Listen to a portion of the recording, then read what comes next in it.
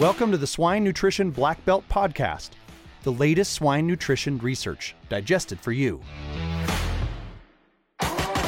Swine Nutrition Black Belt Podcast is only possible with the support and trust of innovative companies like Hubbard Feeds, research-driven and focused on helping you achieve your goals.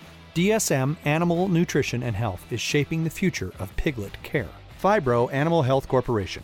Healthy animals, healthy food, healthy world. Novus International Inc., a leader in swine nutrition solutions driven by science. Combining basic science with real-world facilities results in swine nutrition programs that deliver impactful, bottom-line performance. Hubbard Feeds is focused on helping you achieve your goals and make your life easier along the way. Choose a company that can match your appetite for innovation by visiting hubbardfeeds.com/swine research.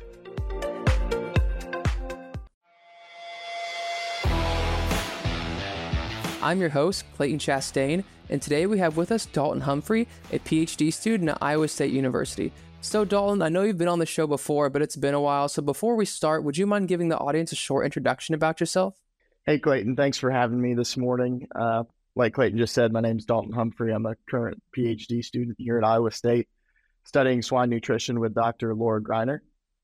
Grew up in Michigan, really involved in 4-H and showing pigs, and kind of spurred my interest in livestock. And from there, that led me to pursue a degree in animal science in junior college at Blackhawk College in Illinois, and then finished my bachelor's in 2019 at Western Illinois University.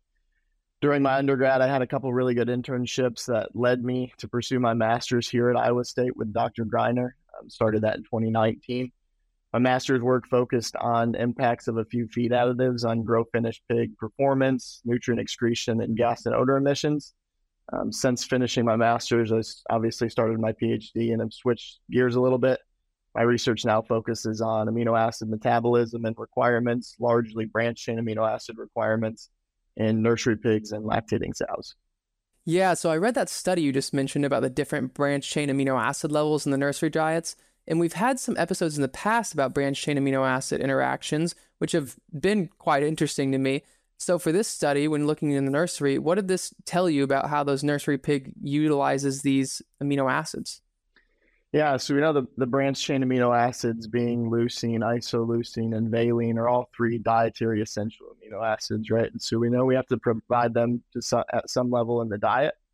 But with that, there's various levels of those amino acids in the common feed ingredients we're using. So corn, soybean meal, DDGs, but also the relative balance of those amino acids are also very different in some ingredients. And so that becomes particularly important with the branch chains because we know there is this branch chain amino acid antagonism or interaction that does exist due to the shared catabolic pathway of these amino acids, where excesses of one or two of the branch chains may result in a deficiency or marginal deficiency in the other one or two, ultimately leading in reduced performance. In terms of nursery pigs, a lot of the research out there previously has largely focused on either one or two of the branch chains at one time. And so there was still kind of a lack of the full picture or full description of what these relationships really looked like from that perspective.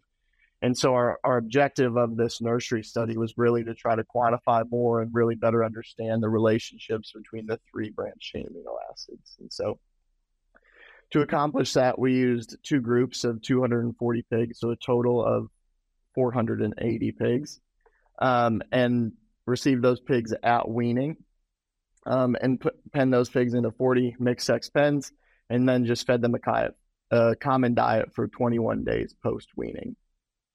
After that, so kind of the start of what most people would consider the third phase of the nursery at about 13 kilos, we randomly assigned those pens to one of 15 dietary treatments. And so those diets were arranged in what's called a central composite design.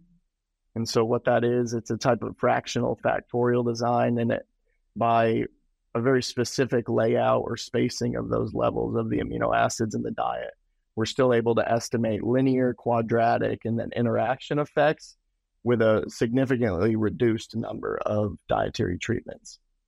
And so those diets consisted of various levels of leucine, isoleucine, and valine. And so for we were expressing all of these relative to lysine, as we would commonly do. And so our leucine to lysine values in this study ranged from 98 to 180%. Isoleucine to lysine ranged from 46 to 64, and then valine to lysine ranged from 51 to 78.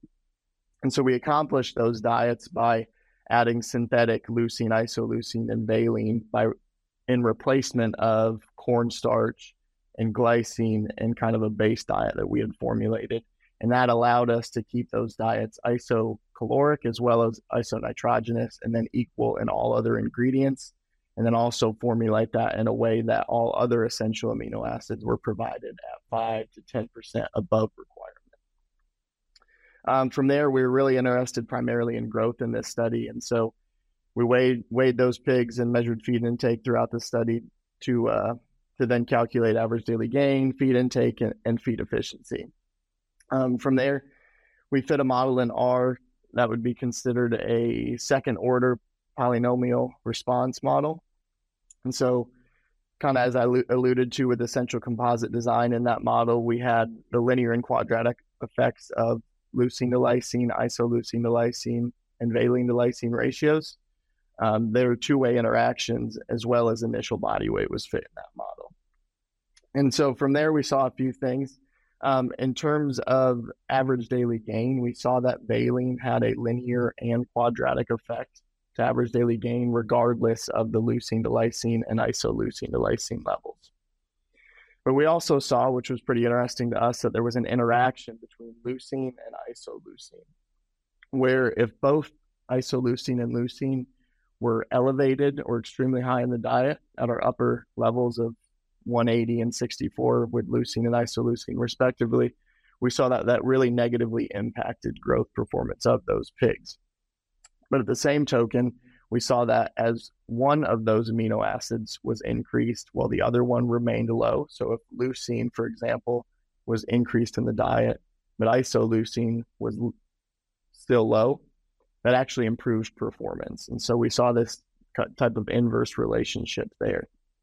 In terms of feed intake, we saw that isoleucine did not have any impact on feed intake, but there was an interaction between leucine and valine with feed intake. We commonly hear about leucine having a negative impact on feed intake of pigs. In this study, we did see that, but only when valine was at marginal levels. So we saw when valine was at marginal levels, increasing leucine in the diet reduced feed intake. But if valine was provided at a level that we would consider adequate or above NRC 2012 requirements, elevating leucine up to the ranges in this study did not negatively impact feed intake. And then lastly, feed efficiency had a really similar story to average daily gain, where again, valine had this linear and quadratic effect to feed efficiency, and then leucine and isoleucine had a significant interaction where when both of those amino acids were provided at excess in the diet, we had a reduction or poorer feed efficiency. But again, as one was increased and the other remained low, we saw improvements or opportunity to be more optimal in feed efficiency. And so at the end of the day, this study really showed us that the interactions between the three branch chains are very complex, particularly in this age of pig, and in the practical ranges that we really evaluated. So there really isn't like this one answer of what level should we be at on these three, because we like to think of the amino acids as having a requirement, right? An individual requirement. And so here we saw with the branch chains in particular, we really couldn't do that. And so kind of our recommendation here is really your levels of the branch chain in the diets are really going to depend on feed costs, right? And how that may impact performance on the back end, and what is the financial incentive to change your levels based on your ingredient availability and that sort of thing. And so we saw there was some flexibility in what levels you could formulate to and achieve similar performance at various levels of the branch chains. And so as part of our goals and results of this study, we hope to publish a performance prediction calculator on Iowa State's website as kind of a tool for producers and nutritionists to use to kind of predict or evaluate what differences they would expect to see, and kind of figure out where their optimal levels would be in their respective system. Swine Nutrition Black Belt Podcast is only possible with the support and trust of innovative companies like L-Biotics, the postbiotic pioneer that helps maintain a healthy gut in pigs. Animin, international supplier of bioavailable precision minerals to impact pigs' gut health. Purina Animal Nutrition, where swine research becomes your return on investment. Well, I think that's all we have time for, Dalton. So thank you for coming on the show. Yeah, thanks for having me. I really appreciate your time.